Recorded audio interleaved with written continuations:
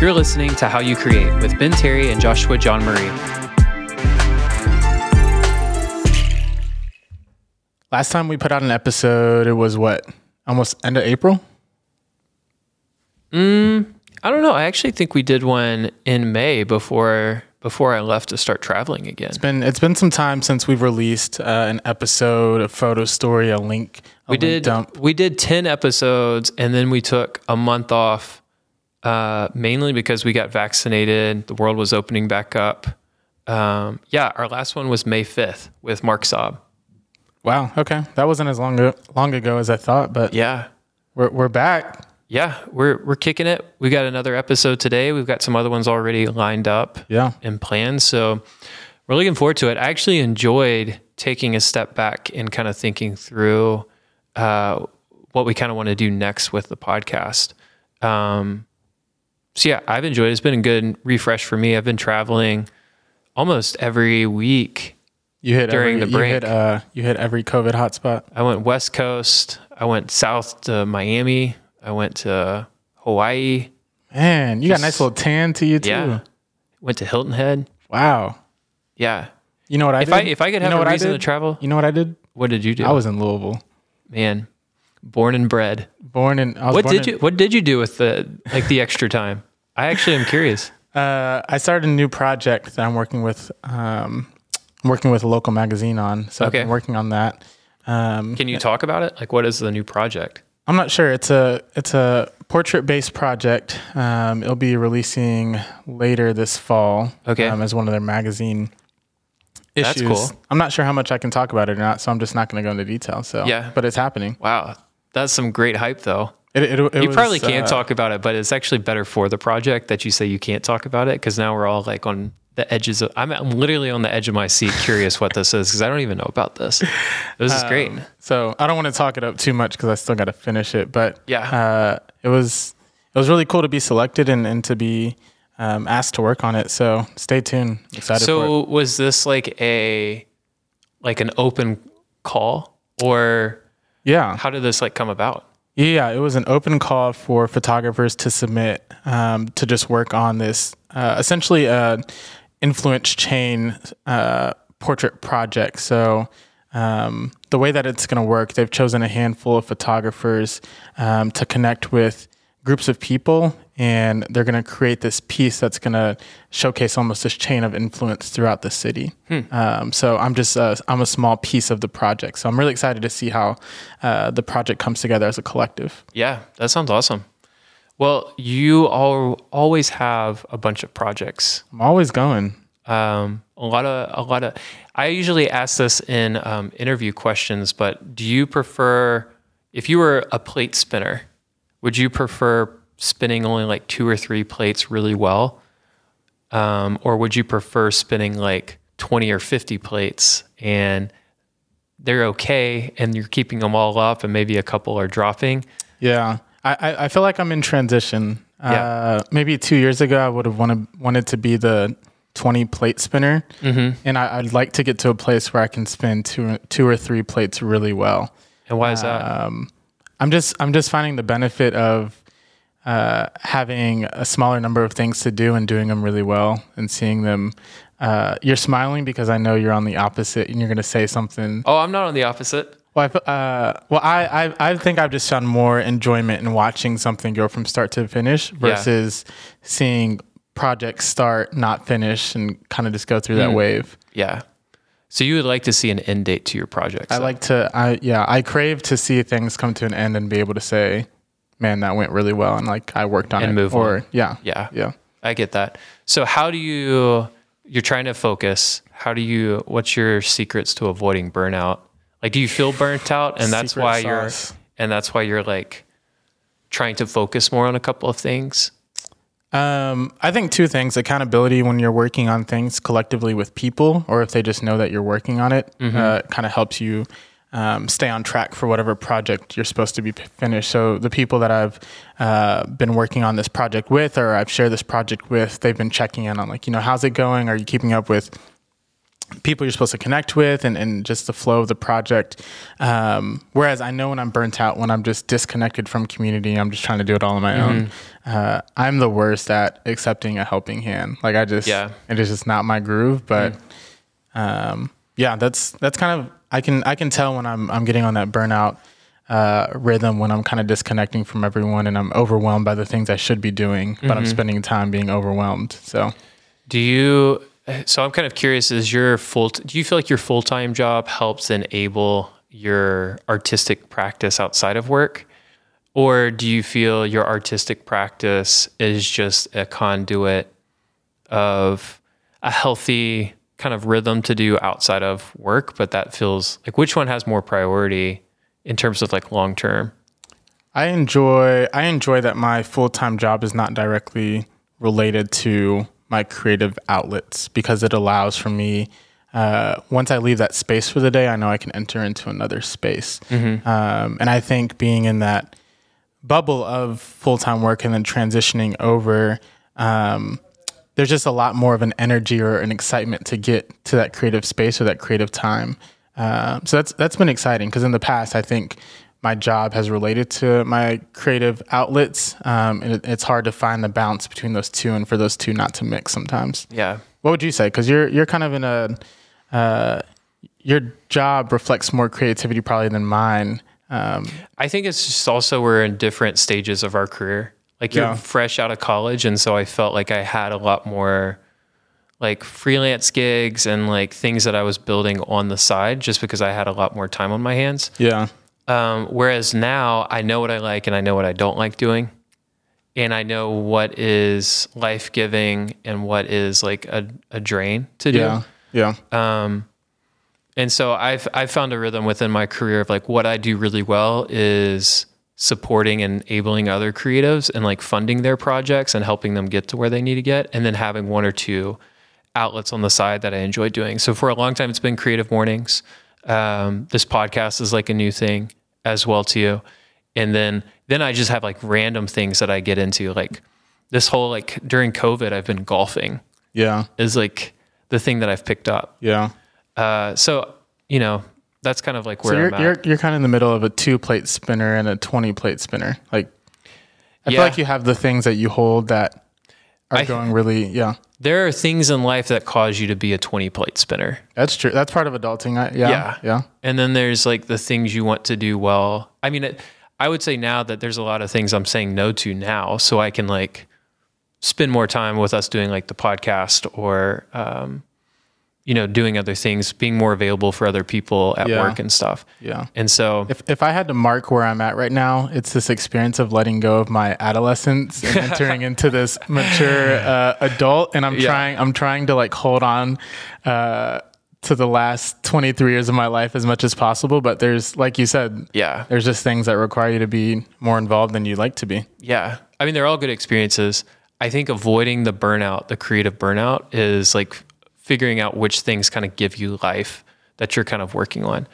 And even today, like in today's episode, we talked with Daniela with Women Photography, and she's a photojournalist. She does all these other things, and you'll probably share a little bit more about her bio, but she's a great example of someone who is spinning a lot of plates. I said spinning a lot of plates, but still does them really well. And she's figured out how to do it well. So people's bandwidth and capacity is just so much more different. So figuring out your own, I think, is key. Yeah, and Daniela is just highly decorated. She comes from a background of going to school for architecture and finding her way into journalism and just documentary photography. And she just worked her way over time to gain the trust of a lot of different grant programs in really noble publications. National Geographic, Pulitzer Center on Crisis Reporting, International Women's Media Foundation. And on top of that, she's running her own organization, Women Photograph. Yeah, Daniela, Vietnamese-American documentary photographer. She's based out of New Orleans. We just had a really insightful, I'd say, conversation with her, talking about photography style, talking about process, talking about what she's learned, and really how she owns her own work. Like, she doesn't try to be the world's best documented photographer, but she lets the story that she's working on really lead her work. Yeah, she's definitely a journalist at heart, and she's able to tell stories both with her words and with her images. And I think what's most fascinating in this episode is she has a passion for transparency and equity. Yeah. And so it's a really insightful conversation where she shares a lot of her experience over the years in the photojournalism world, and tries to shed light on some of the areas, or what we like to say, pull the curtain back on some of the areas that often don't get discussed. So it was a great conversation. Super excited to have her on. And yeah, let's maybe have her start off with sharing a little bit about her backstory.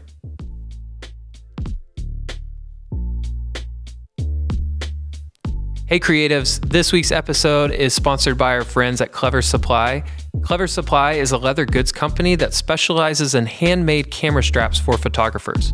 Their goal is to elevate the shooting experience for photographers with these beautiful, handcrafted and durable leather straps that only get better in time. So grab one of these straps and use it just like some of your favorite photographers. Josh, tell them about your experience. You know, I got my strap about 2 years ago. I put it on my Canon Canonet. Every time I step out, people are always asking where my strap is from. In all honesty, it's easy to take good photos, but it's harder to look good while doing so. Visit cleversupply.co and use the code HYC15 for 15% off your order. Again, that's HYC15 for 15% off your order.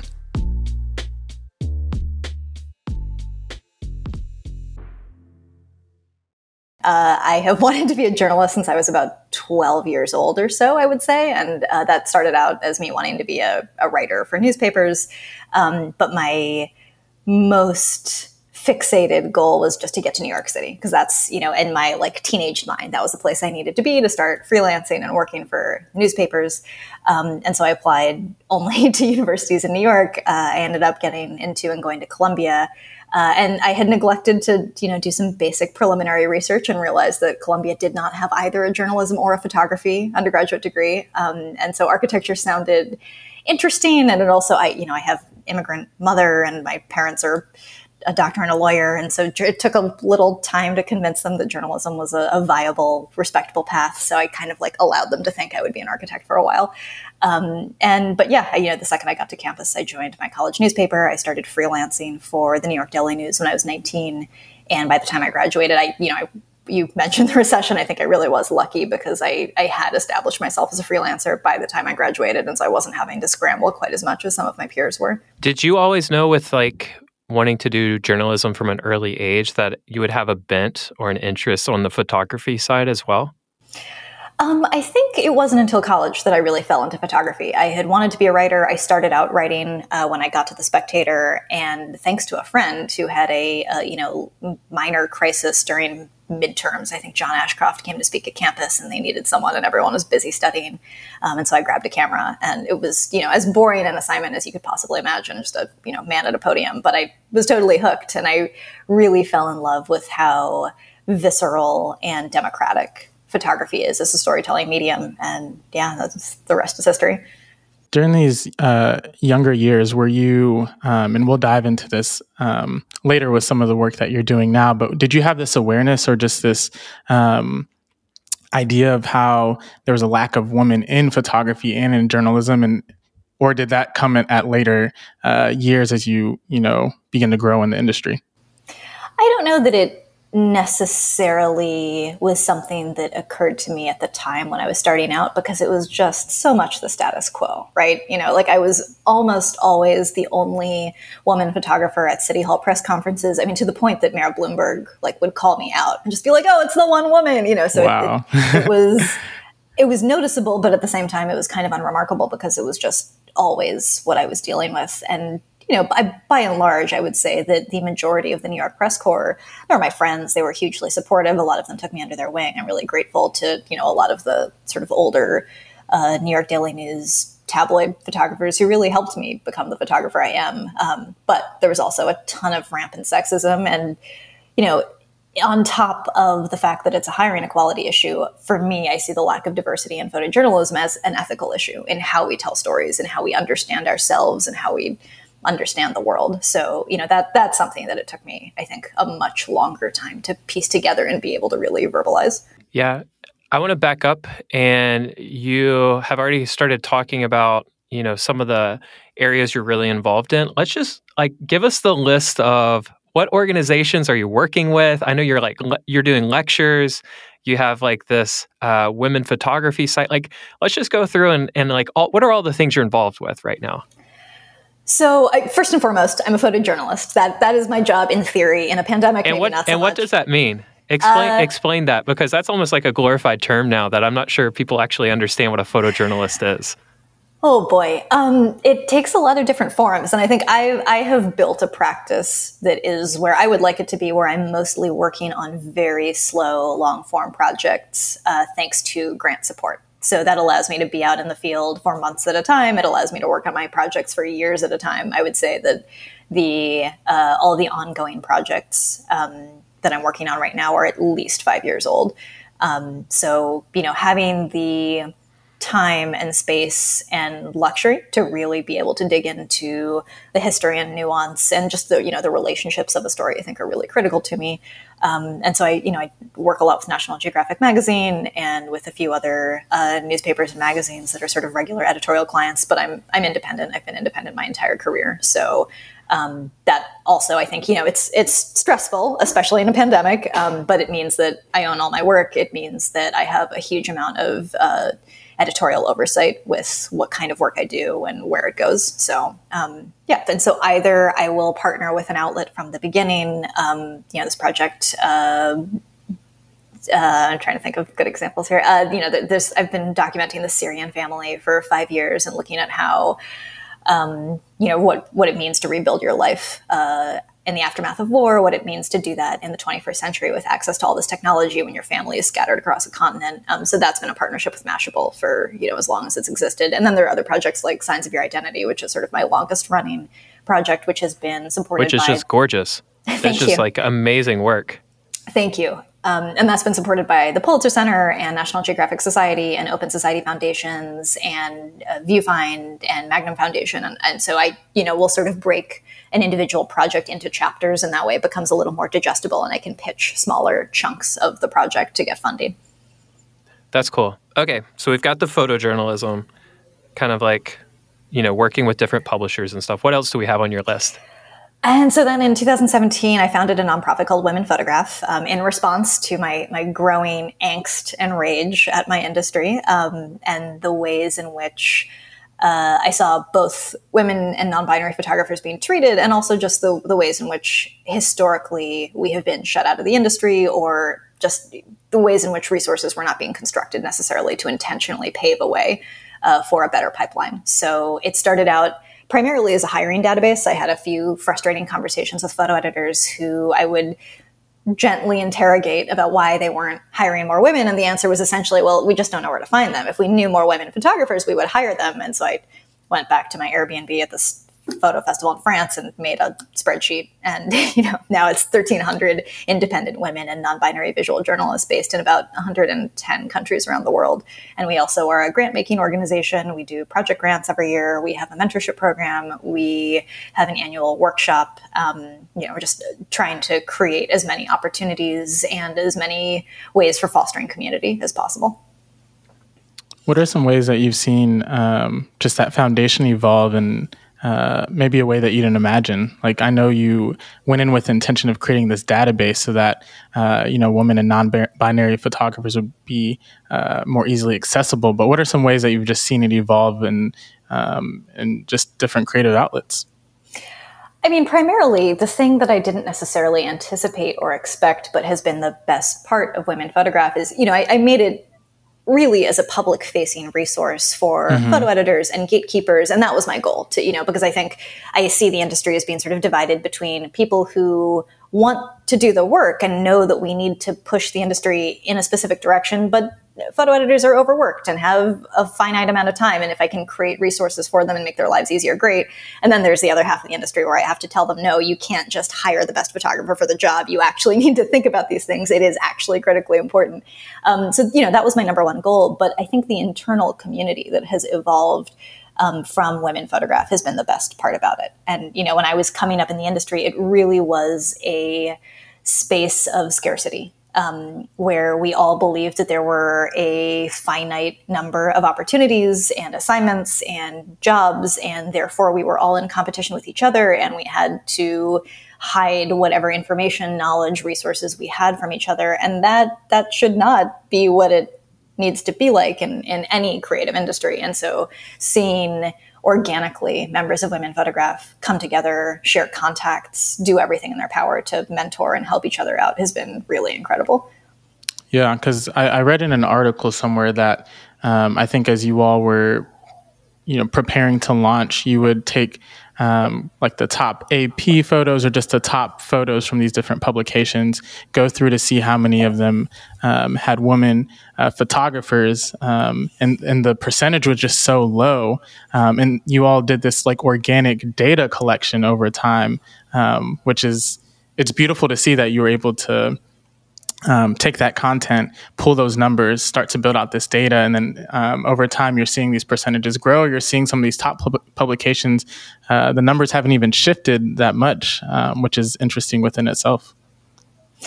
Yeah, I mean, I'm a little bit of a nerd. And I also think that, sometimes in order to get there, we need different tactics to get different people's attention in the industry, right? Right. And for some of them, you really do require empirical evidence that there is, I should be able to say my experience as a woman in the industry is that I am often the only woman. I am often the only person of this demographic marker in a space. But unfortunately, sometimes you need to show people the hard numbers. And so, yeah, that data has been very effective at convincing certain people, some directors of photography at some of those newspapers, that there's a problem and that they need to actually critically think about it and specifically address it. Okay, photojournalist, started a nonprofit and managing and supporting all these women. What else do you have on the list? I feel like this goes on for like hours. So a sort of partner organization to Women Photograph is Indigenous Photograph. I'm a Vietnamese American, Jewish American photographer who has spent a lot of the past 7 years working in Indigenous communities, primarily in North America, but also globally. And there was a point at which editors started coming to me as an expert in Indigenous issues. And I thought, well, that's not good or right. And so with a few friends who are three incredibly talented Indigenous photographers, Josue Rivas, Taylor Irvine, and Brian Adams, we've created a very similar, a database of, I believe now about 75 Indigenous photographers globally, who, again, is, just a resource for when something like Standing Rock is happening, when someone needs to do reporting in tribal spaces or non-tribal spaces, and you should consider hiring an Indigenous photographer anyway. So there's that. I'm also one of the co-founders of We Women, which is a nationwide project looking at critical issues in the United States through the lens of women and non-binary photographers, specifically through community engagement practices. So we have 19 projects in 19 states. We're actually about to launch our nationwide exhibit next month, looking at everything from the incarceration of LGBTQ plus people to segregation in Chicago to Indigenous identity and blood quantum in Montana. So it's this really incredible cohort of artists. I was one of the co-authors of the Photo Bill of Rights, which was something that a group of my colleagues and I came together to create at sort of the intersection of the worst of 2020. It started by us seeing how our colleagues were being treated at the beginning of the pandemic, not being offered hazard pay, not being offered proper PPE by photo editors. And then we saw how photographers were treating other people during the Black Lives Matter movement. And we wanted to create something to, standardize and create expectations for ethical, responsible practice as documentarians, as people who in theory are supposed to be, part of conscience building in the sort of global community. So that was a labor of love that hopefully has sparked some conversation in the industry. What motivates you to be doing all these different things? Like, is there a common thread at the root of it all that like really motivates you to get out of bed and to wrestle with these really tough issues or to support all these different people? Rage. Rage. I mean, I say let's unpack that. I mean, I think in a very simple way, the intersection of the work that I do as a journalist, the advocacy work that I do within the photojournalism industry is fundamentally about both injustice and the ways in which we don't fully understand ourselves and don't have a holistic way of storytelling. A lot of my work looks at the legacy of colonialism and the reasons why we don't necessarily frame specific narratives as the product of Western colonization. One of the first stories that I ever really worked on long term was looking at the rise of homophobia in Uganda. And it was a big story at the time that there was this anti-gay law that was working its way through parliament. And we have 80 countries in the world that in some way criminalize sexual minorities. But almost no one was talking about the fact that the introduction of homophobia was through the British Penal Code when the United Kingdom left, and was exacerbated by American evangelical pastors who came over after Idi Amin was deposed. That was just being left out of the deeper understanding of this conversation. And so to feel this sort of, shocked reaction from the West of like, oh, how could people be that backwards? When in truth, at the beginning of my time covering that, we still didn't have legalized marriage equality in the United States. It felt hypocritical, and it also felt very superficial. So I think, do you feel like your projects have taken on this long form because there's so much to unpack, or because you're trying to capture as many subjects and stories into a project as possible? Because I know you shifted from kind of daily newspaper and just daily short form storytelling to this long form timeline instead. I think it's both. It depends on the project. The thing that I realized fairly quickly about the daily news assignments is that, I loved that work. It really made me a photographer. It was great practice. I got to meet New York City in a really deep way, which I loved. But my strength as a journalist is that I'm a deep empath, and I'm also someone who can sit down with a total stranger, and within 5 minutes, they will be telling me their deepest, darkest secrets and their entire life story. And I love doing that, and I love connecting with people in really intimate ways. And so it was getting very exhausting to meet a stranger, form that connection, photograph them, and then 30 minutes later have to go on to the next assignment, get back on the subway and head to the next thing, and do that 5 times a day. Like, I found that emotionally exhausting. And I realized, no, I actually want to deeply get to know people. And I think, obviously breaking news and daily newspaper assignment work is deeply important, and I respect it hugely. Yeah. But I also think that we have better opportunities to understand stories and to tell more nuanced stories when we have time. Journalism, as it loses funding in a lot of different ways, one of the biggest consequences is that journalists lose time because they can't spend the months in the field that they used to be able to.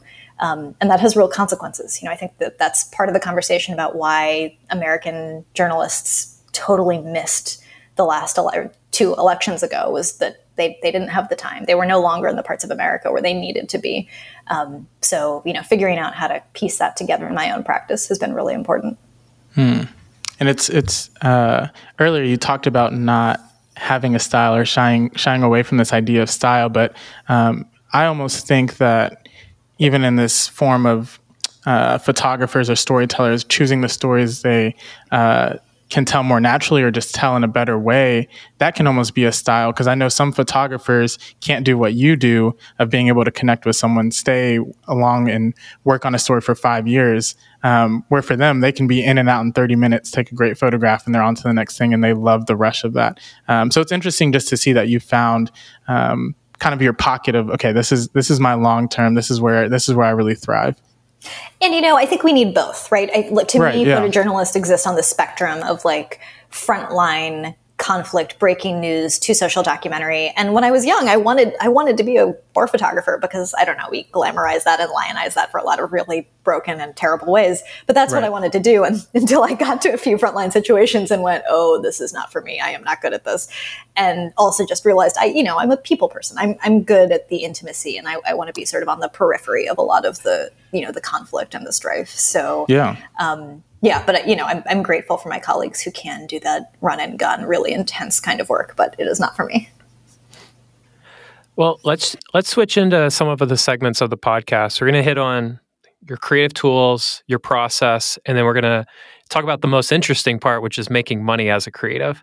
And so let's kick off the first one with creative tools.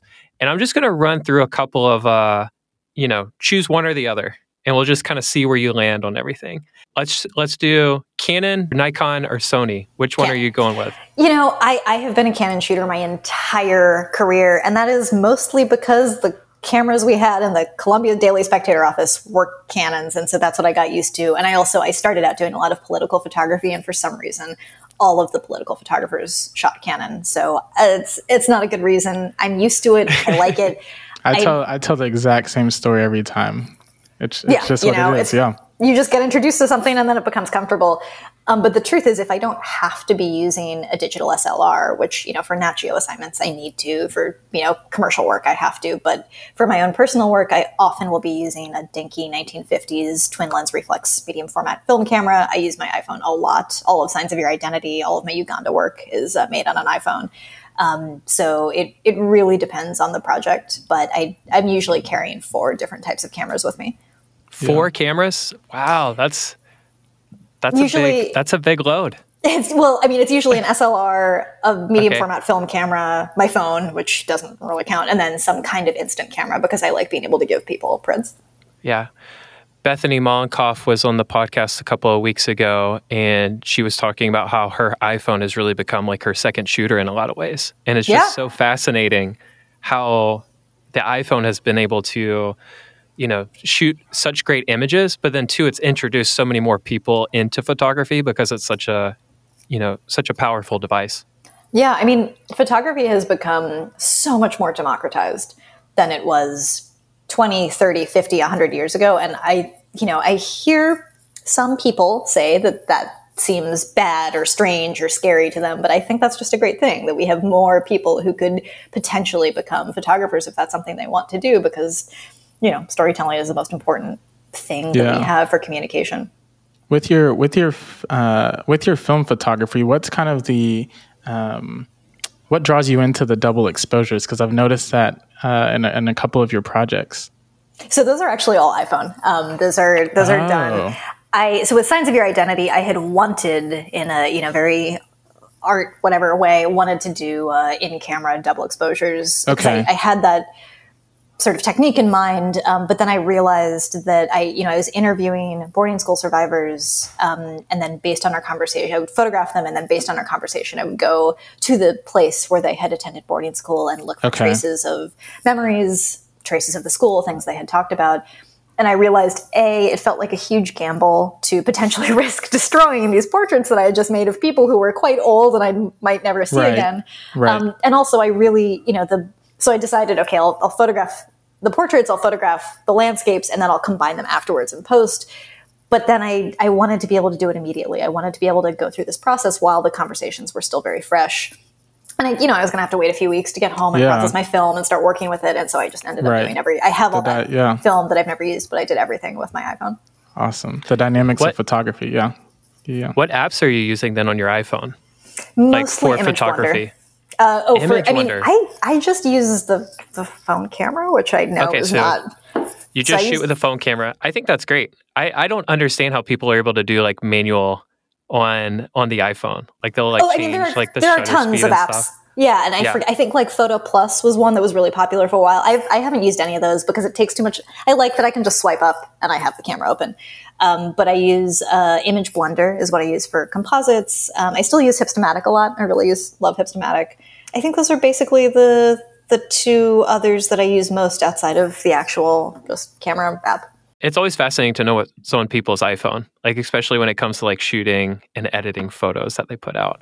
Well, and there's so many fun ones too. I haven't, there are a lot that I just have because I like playing around with them, and I don't know if I can even find them because they just take themselves off your phone. I've grown to love the portrait mode. I used to not like the way that it kind of blended it and the shallow depth of field, but I've grown to just really love, just like you said, swiping up and using the cameras that's there and just making incredible photographs.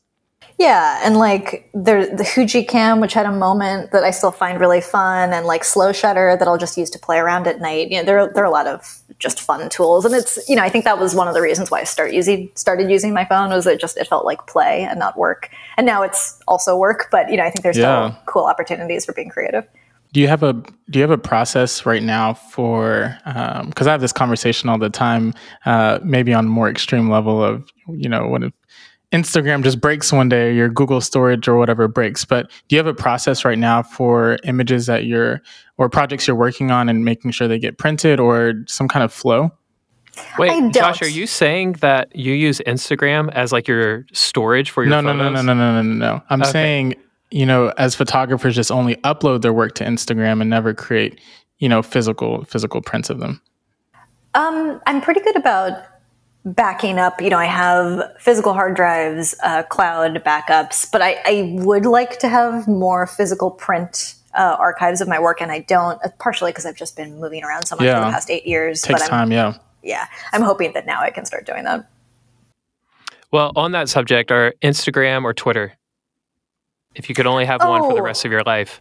Oh, that's a very tricky. I mean, I have to say Instagram, just because as a photographer and as a marketing tool, it's very powerful. I'm also very wary of and skeptical of Instagram and Facebook as a corporation. And I don't even see them as being parallel. They're two totally different platforms. I use them in completely different ways. So I've heard Instagram's been, it's been highly used by editors to contact photographers. Have you found that Instagram to be like a good, like, I don't know if the best word is like deal flow for jobs or projects? Or are you at a place in your career where people are contacting you because they have your information already? I think it's both. I mean, I'm like a relatively high profile person, and it's easy to contact me because my email and my phone number are on my website. You got the blue check. But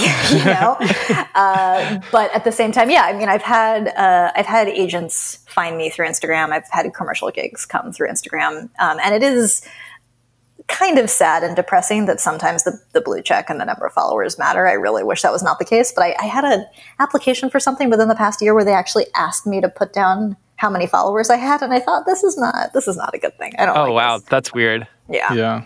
Well, Ben, you've kind of grown to Twitter being used by photographers, right? Yeah, I mean, Twitter's a little bit more like news, like in the moment. Right. So images have been good there. I think the only thing, and we've talked about this before in previous podcasts, that I'm hopeful about NFTs in the future is like I see it as similar to like the JPEG as a type of file. Right. NFT would be a type of file. Right. And what excites me is the ownership that it provides photographers that I hope will eventually allow them to always maintain credit of their images when they get published to things like Instagram or Twitter by other people. And then also be able to, I want to see an unsplash.com, which I'm not a big fan of, to be that on this blockchain world where people automatically get their royalties and photo credit whenever it's used somewhere else. That's what I hope. And I think Twitter is probably well positioned to do that in the future. It's not complicated technology. We could do it. But same. It's very frustrating to see, a really amazing independent photographer's image go viral and for them to not even get any kind of credit or acknowledgement, much less financial remuneration. When you go on shoots, what's typically in your toolkit, or like what's in your bag? It depends. I usually stick to one digital body, and I would say a zoom lens, a prime lens, depending on the assignment, maybe a telephoto. I will have a Rode lav mic in case I need to do any audio interviews. I will have pencils because I learned after working in sub-zero temperatures that pens will freeze and you can't always count on them. And that was a nasty surprise. What else? What other weird things do I constantly have in my camera bag?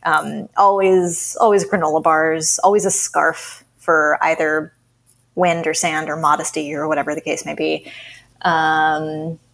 What's your one luxury thing that you always bring with you? Oh, they've gotten really embarrassing. I was just talking to a friend about this. I feel like when I was in my 20s, I prided myself on being able to go into the field for 2 months with a backpack and one extra shirt and one extra pair of underwear, and that was it. And now I'm I've got a travel candle and bath salts and Earl Grey tea in my suitcase, and it's really embarrassing. But we're getting older. Well, are there any tools that kind of have either revolutionized the way that you've worked or that have just become really helpful? Maybe something that's come out recently or just like a modification that you've made to your equipment? I feel like I do have these things and I'm always really bad at remembering them off the cuff. I mean, I do love those little LED light grids. As someone who never formally learned how to light anything and still doesn't know how to light anything, having just like a little pop of white light, I think it'd be really useful for portraits. Always have gaffer's tape, always. I'm trying to think of, those little Gorilla Pods, which can be really useful. I'm very often traveling solo. I don't want to have a huge tripod with me, but if I need to be able to just jam my camera onto something, those are really great. I'll usually have those rain covers stashed away because Canon's not always greatest in the wet. What would you tell like your younger self to invest in equipment wise? Like if you could go back again, what would you have told yourself? Like you really should spend some money on this. Oh, interesting.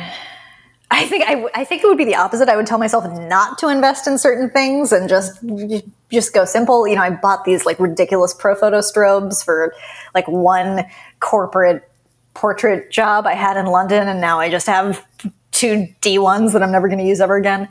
And the funny thing is my first like real series of assignments, I covered the 2008 campaign trail when I was a senior in college. I did, the New Hampshire primary and South Carolina and Pennsylvania and New York, and I ended up at the DNC and the RNC.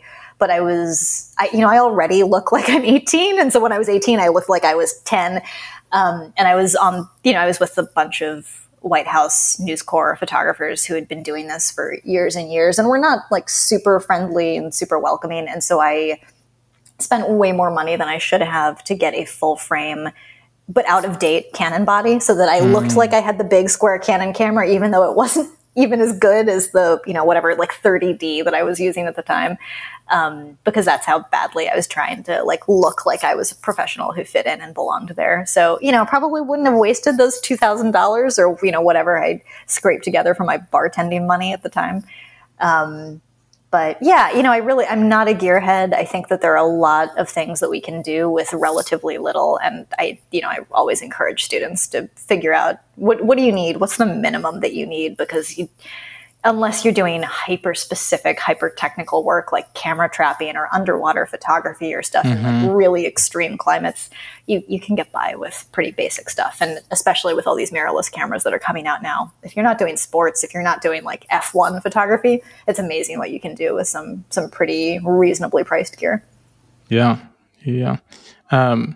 Maybe we can, I know we've talked about tools, and maybe we can transition our way over to process. And I know you've talked a lot about this, and hopefully you're not burnt out from talking about it, but your Signs of Your Identity project.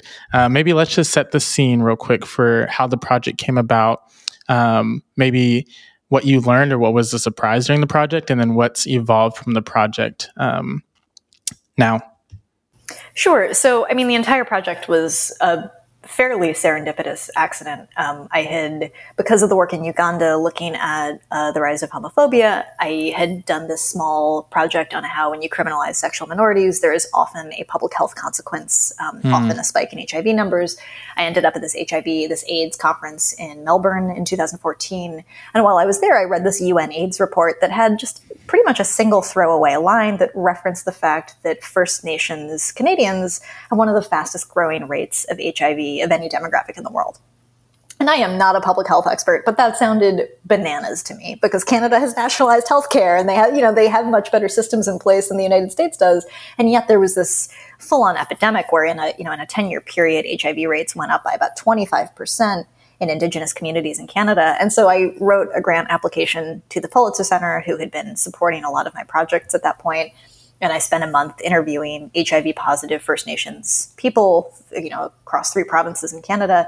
And almost every single person I met and talked to in some way referenced their time in Indian residential schools. And I had never heard of that before. I knew nothing of this 120-year-long system that originated in the United States and then came to Canada. And I was just horrified that I had absolutely no awareness of it, that a lot of the white Canadians I met also had no awareness of it. And I also was starting to realize that the work that I was doing was just, the small symptom of a much larger project. And again, it's sort of my general quest as a journalist to think about what are the root structures in place that are actually the cause of these systemic issues that we talk about, of these crises, of traumas. Yeah. It's not ever about the trauma and the crisis itself, right? There's always something that comes first. There's always some greater context. And the work that I was doing at the time, which none of it got published, I essentially came home because almost a majority of HIV transmission in Indigenous communities in Canada is through injection drug use that is linked to the opioid crisis in North America. And so those are the images that I made. And I got home and realized this is bad journalism. This doesn't advance anything. This does not create greater understanding. It doesn't accomplish anything. It's not going to be productive or useful or good. And so I basically had to reach out to the Pulitzer Center and say, hey, I'm so sorry. I messed up. I thought this was the story. This is actually the story. I need to go back. Can I have some more money? And thankfully, because I already had an established relationship with them and they trusted me, they said, oh, okay, go do whatever crazy art project you're proposing. And it worked out. And, it's one of the projects I'm most proud of. But, I always hold that up as an example of when I say time is so necessary in the journalistic process. Because if I'd been on assignment for a magazine, I would have had to come home, file that work. It would have been published. And that would have been probably the end of my relationship to not only the individuals in those images, but to the history, to the context. I wouldn't have probably been welcomed back into that community had I tried to go back. Especially when... Yeah, and maybe dive into the process of connecting with this community and setting the project up for the Indigenous peoples that you were photographing. How do you tell the story of what you're trying to tell and kind of set up the scene for them? Well, the way I see it is that photography is an incredibly powerful tool, but it also has its limitations. And I was returning as a journalist trying to tell a story about something that stopped in the 1990s. And so I couldn't photograph the actual schools anymore. I only could see and understand what a devastating long-term effect the school system had on Indigenous communities. And so the question is, how do you take conversations about things like intergenerational trauma and cultural genocide, and how do you show that in a photograph? How do you convey that in an image? And so for me, that became the composite, because it was about showing memory and showing the things that we pass from generation to generation. And so it became this composite of the portraits with the sites of the boarding schools themselves. And that felt like, to me, the most honest, most true way of visualizing this story in a way that my audience could understand. And from a slightly Machiavellian standpoint, it also felt like a way to force people to slow down and engage, because it would be something a little different that they weren't used to. And it would, I think our brains work in a way so that, we see a double exposure and we think we have to stop and work it out and figure out what we're looking at. So, in an era where we consume more imagery in a day than was produced in, the entire year of 1950, how do you get people to actually stop and process a photograph? And I think that's also a part of what I'm thinking about a lot as well. Yeah. Was the editing choice of black and white kind of fit into that box as well, of helping people to stop and pause and sit with images? Yeah, I think, I love working on composites and color as well, but sometimes they almost become a little too fantastical, just because you've got just so much going on. And I wanted this to be simple and, also, since this is a callback to people who are talking about experiences that primarily happened in the 50s and 60s, it felt just like a cleaner, clearer aesthetic to use black and white. Yeah. What have you learned over the years from telling these stories or figuring out your creative process or your eye for photography? I think most of all that you're always going to get something wrong, and that your biggest responsibility as a journalist is to listen and to make sure that you are receptive to criticism and that you are open to hard conversations, because it's really easy for us. I think as an industry, we have often tried to position ourselves as the experts in the stories that we document. And we're not, right? With the people we photograph, the people we interview, they are the experts in their own lives and their own experiences. And we're limited by that, especially in an industry where so many of us work as outsiders in the communities that we go into. So, figuring out how to critically question process and intent and the ethical codes and standards that we hold ourselves to, I think is the most important thing for me. Yeah. As someone who travels for works in different projects, how do you ground yourself in the place that you're in that moment, instead of kind of, I don't know if you find yourself thinking about the next project or where you have to travel next, but how do you find yourself being present in that moment and present in that project? Yeah, because there's almost like a tension between, parachuting in, but then also trying to have empathy and connect in a deep level, but meet the deadline. Like there's so many like constraints and pressures. Right. Like how do you live with those tensions, and what have you learned from all of that? Okay, so there are a couple different questions in there. I'm really terrible. I'm trying to be better about it, but it is hard. I essentially have 2 full-time jobs, and Women Photograph is a 30-hour-a-week full-time job, and being a photojournalist is a full-time job. Yeah, I don't know how you do it. I'm over here just amazed by all the things you do. And so, it has definitely impacted my photographic practice and made me less present. And I am trying to figure out how to work through that and sort of create better boundaries between those two things, because it's not good for either if I can't really be in the space that I'm supposed to be working in.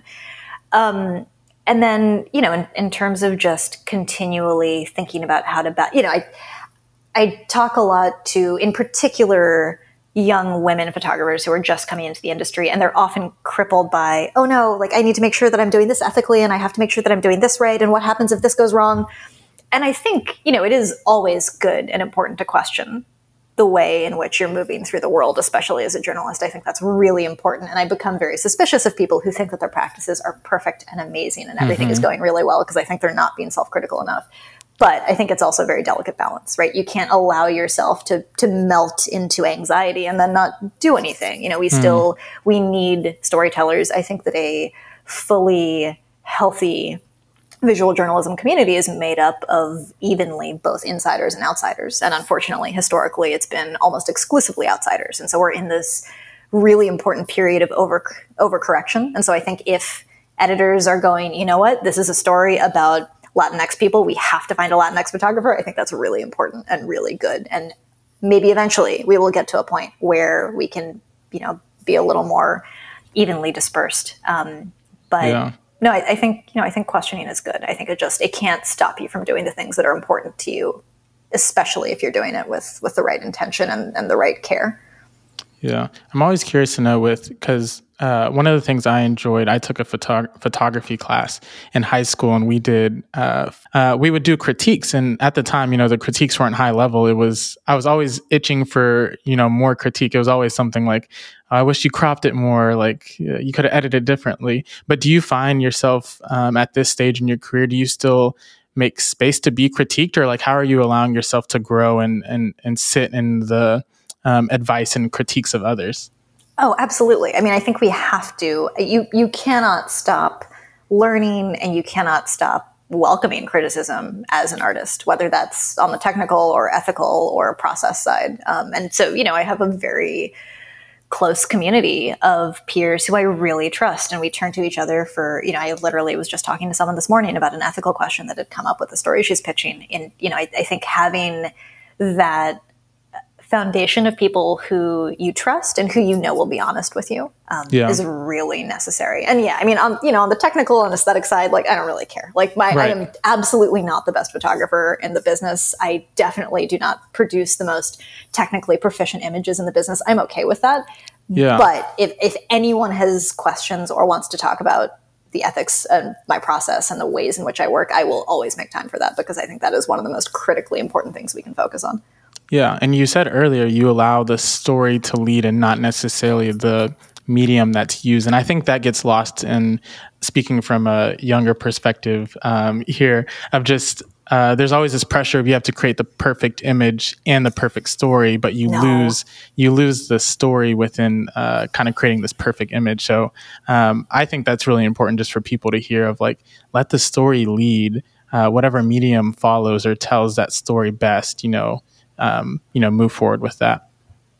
Yeah. Also, I think there's kind of a fallacy to the perfect, beautiful aesthetic image. Like, it's nice, but, unfortunately, we're learning more and more that some of those perfect images that we've kind of held up as the pinnacle of photojournalism were maybe staged, or maybe were created by deeply unethical individuals who had very harmful ways of moving through the world. So, that it's nice to have a gorgeous photograph, but to me, it's the least important thing about photography. If you're working with good intentionality, if you're working ethically, if you are telling stories that you believe to be important, you can figure out how to make the images visually appealing later. That's the sort of least of my concerns.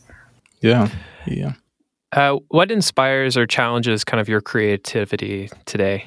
Like, what are things that really get you jazzed or excited or motivate you outside of the rage? It's a lot of rage. I would say it's my peers. I grew up, because I didn't traditionally come into photojournalism. I didn't study it. I didn't really have any mentors. A lot of the people I really most look up to and admire. Natalie Kazar, who was my partner in crime for so many things. Endia Beale, who is a photographer I love and respect. Hannah Reyes Morales, who I think has like the most beautiful practice. Bethany Mollenkoff, Taylor Irvine. There are so many. I think I just named a bunch of women.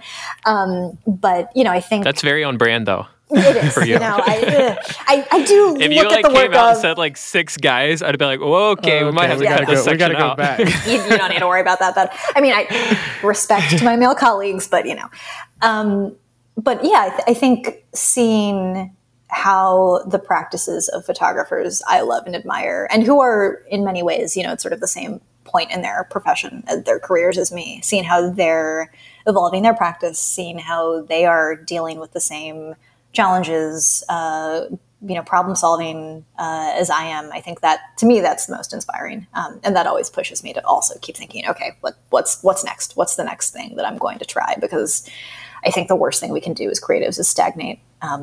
And I think a lot of people think of that in an aesthetic way, and I really mean it in a sort of an ethical and engagement way of, what is journalism now and what can it be? What should it be? I love that distinction, because like creativity within the constraints of like ethics, I think is really important, because sometimes the creativity is just applied to aesthetics.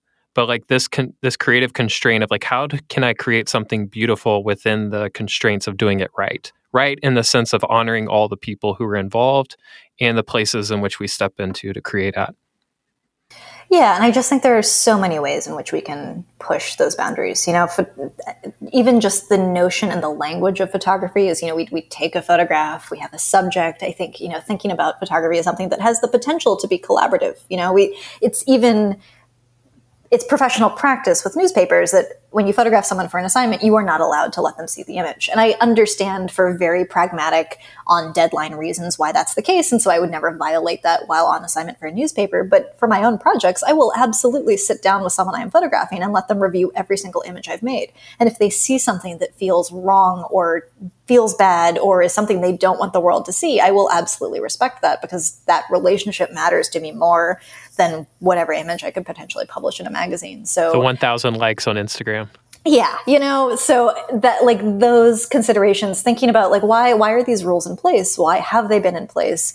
What do we get to keep and what do we need to change? I think those are the conversations that I love having the most. Yeah, I have one more question on the process side.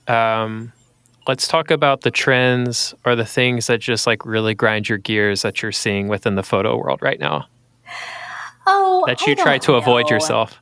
I'm so negative in so many ways about, this is probably the one time I'm tapping into the rage. Let's see if there's any rage around the trends. I don't have much rage when it comes to the making of photography itself. Again, as long as it's in the confines of being done ethically. Yeah.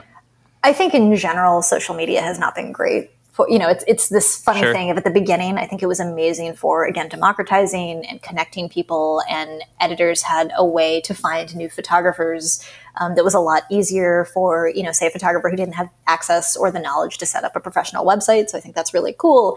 But I think it's also done some really bad things to how we present ourselves, how we tailor and curate, how other people perceive us. So, I think all of these conversations that we're having more broadly about sort of the cost of all this time we're spending on screens and what it means to be so deeply engaged with social media. It's not great for us, but it feels like a very necessary evil, and I'll keep using them. So, do you, when you're working with your images and post, do you use presets, or are you kind of editing each image in its own style? Yeah, she's bought a couple of my presets for. Ben, you can go to my link. There's no way. No, I'm just kidding. I don't have any presets. God. I am, again, didn't study photography. Never took a class. I am terrible, and I started at the New York Daily News, where we would just file raw images.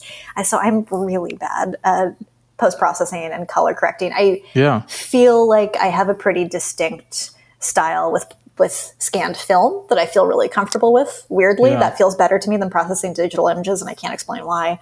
But no, I'm not, I'll use Lightroom for some light tweaks, but and I can't tell if this is an excuse or if I genuinely believe this, but what I say for explaining why I don't post-process heavily and why I don't know anything about lighting is that in a lot of regards, I am a purist. I like to be as minimal as possible. I like to interfere aesthetically with the scene as little as possible. It took a long time for me to even be comfortable directing people for portraits. So I think in some small ways I have that very pure news photographer background. But yeah, no, I'm terrible at post-processing. No, and I think that's a universal kind of approach for a lot of people. And again, it's probably one of those photography things where we try to box each other into, well, do you like presets or do you not like presets? Do you like Instagram? Do you like, these different things? No, I've never used a preset. That's a great flex. I love that. Is it? Or is it just I'm old and I don't know how to do these things? Who knows? That's okay. I think it's like, there's not a right answer in a lot of these things. I think that's what's really great. I think you have a great eye, not only for like finding great stories, but then you do have a great eye for photography as well too. I think the technical stuff, it's like you said, it's all getting democratized. Like people are learning on their phones how to take images now. Yeah. Versus like having to sign up for their newspaper or being at an event and they needed somebody to take a photo. So I think that's really exciting. Well, let's talk about this whole podcast is about pulling back the curtain a little bit. And, we don't want to sound gauche or anything, but let's talk about making money. And for the people who are like, Josh is a great example of like, I'm going to quit my job and go full-time photojournalist because I'm so inspired at this point. Like how much do photojournalists make and is it worth it? So I would say in the last 15 years that my annual income has ranged from $40,000 to $150,000. And there is no predictability to that. What a range. Yeah, it's wow. It's not great. And I think the thing that I say to young photographers is I would never want to be a staffer. I think partially because of the ownership issues. I always want to own every single image that I make. And so I've always wanted to be independent. But you have to have nerves of steel and a very specific personality to not go crazy because there's a lot of feast or famine. There's a lot of sitting around going, oh my God, what do I do? How do I get an assignment? How do I get this thing out the door? How do I get this pitch to be accepted? And that can be hugely anxiety inducing. And so if you know that you are not going to be able to deal with that without going nuts, then, I think it's important to think about, all right, what are other ways in which I can build out the business? And I think truly every single freelance photographer I know has some sort of side hustle. I do a lot of teaching on the side. I think the best thing you can do is find the side hustle that kind of dovetails with what makes you feel good, with what you enjoy, with what feels enriching to you. Teaching for me is perfect because I get to inspire rage in young students, which I love. And then I also get to figure out new ways to talk about and explain my work, which is helpful for me in my process of writing grant applications. So that, that's been something that has really become a huge part of my practice recently. But when I was younger, I was a bartender. I was a freelance web developer. I tutored kids in high school chemistry. I've done everything. And I think we really stigmatize often in the industry people who photograph weddings or high school portraits or whatever the case may be. But pay your bills, pay your rent, and then use that money to go work on your passion projects. So and maybe that answers, because I was going to ask, where do you find yourself kind of investing back into yourself and your business? Because I think you mentioned you don't spend a lot on equipment. You kind of have your 4 cameras that you use for your assignments. But where do you find yourself kind of spending or investing money back into yourself most often? I mean, the best thing that I ever did was find assistance for myself, to take some of the tedium out of my day-to-day, to not have to worry about errands that someone else very easily can do, to, just give myself a little more time with my process, my thoughts, with creativity, and not have to worry about, photographing these 300 receipts that I've just brought back from Idaho or whatever.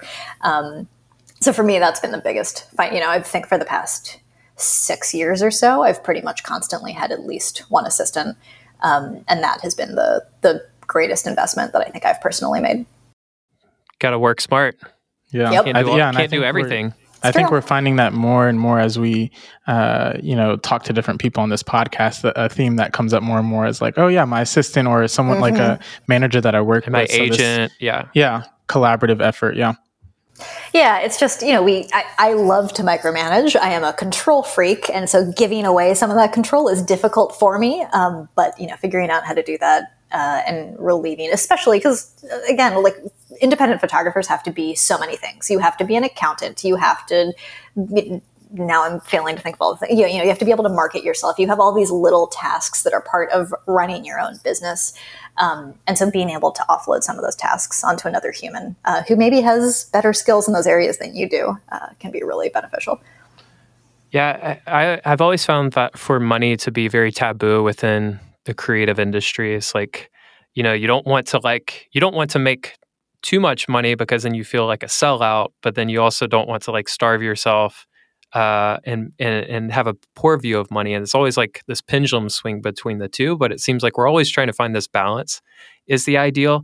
How have you kind of like, what's been your philosophy around money and being creative and not trying to like fully sell out, but also like not trying to like just get by? Okay, well, before I get to that, I do want to talk about the fact that I think in our conversations we're having about building a more inclusive industry, the thing that we do not talk enough about or honestly about is money. And the fact that the barriers to entry to become a photojournalist are extremely high. And if you are someone who is graduating with a ton of college debt, if you are someone who has parents that are depending on you, if you're someone who doesn't have intergenerational wealth, which many, many documentary photographers do, how are you going to invest $10,000 into all the gear that you need just to get started? You can't, right? And so it is an extremely classist industry. It has kind of become even more classist in that sense, I think, as we've gone through recessions, as we're dealing with a pandemic, people who cannot afford to be freelancers are leaving. And so having honest conversations about what it takes to survive. And also, I think acknowledging, like I grew up, my dad is a doctor, my mom is a lawyer. I grew up with a huge amount of financial privilege. I didn't have to assume any financial debt when I graduated from college. I started working when I was a student. That is a really important ground base that I had that a lot of photographers don't have access to. And so figuring out how we can sort of destigmatize and have more honest conversations about what it takes, and then how we can level the playing field and how we can make photojournalism more accessible for people who don't necessarily have access to those things, I think is really critical. Back to your question. I don't really like the selling out sort of framework for thinking about commercial work. I say that I also am someone who is not attracted to commercial work and barely does commercial work, and I have ethical problems with a lot of different corporations, and I don't want to work with them.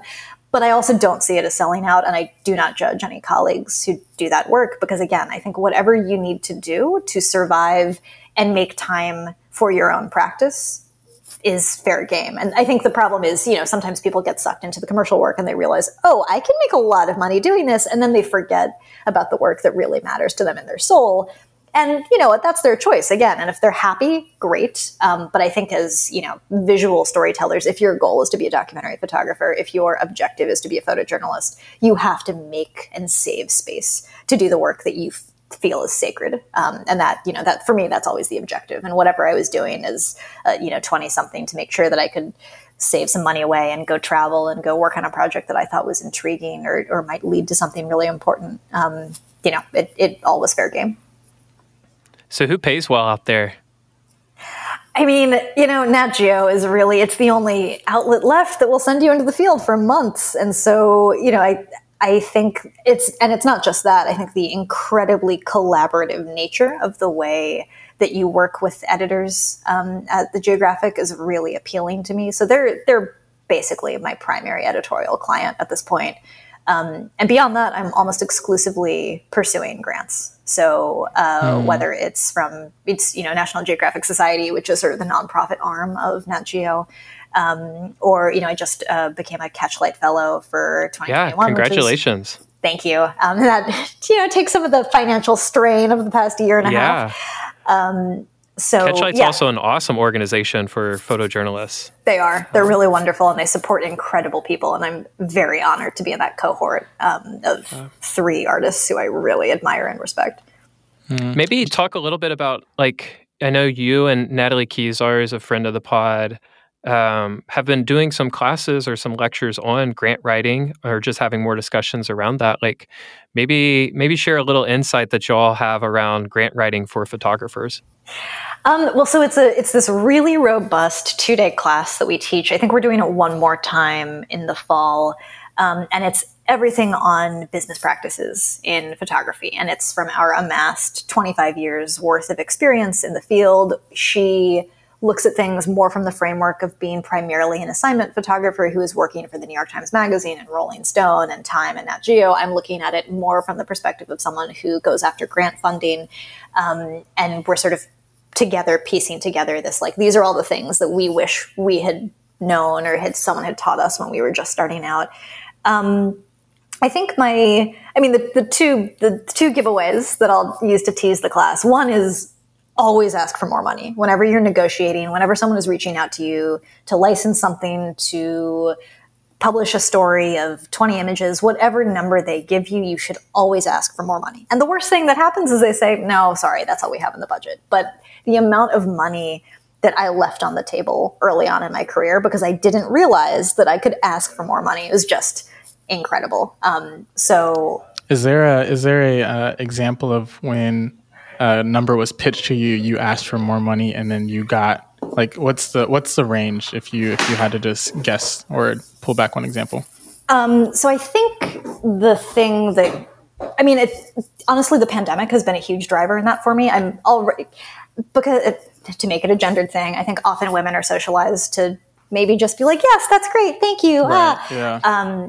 But during the pandemic, it was hard, and I was not able to work, and I had 1 month long assignment, but other than that I was mostly doing teaching and speaking gigs, and I have a pretty fixed rate for what I charge universities and classrooms, and often if they ask I will do it for free because I love teaching, and if it's a public school it's a good cause.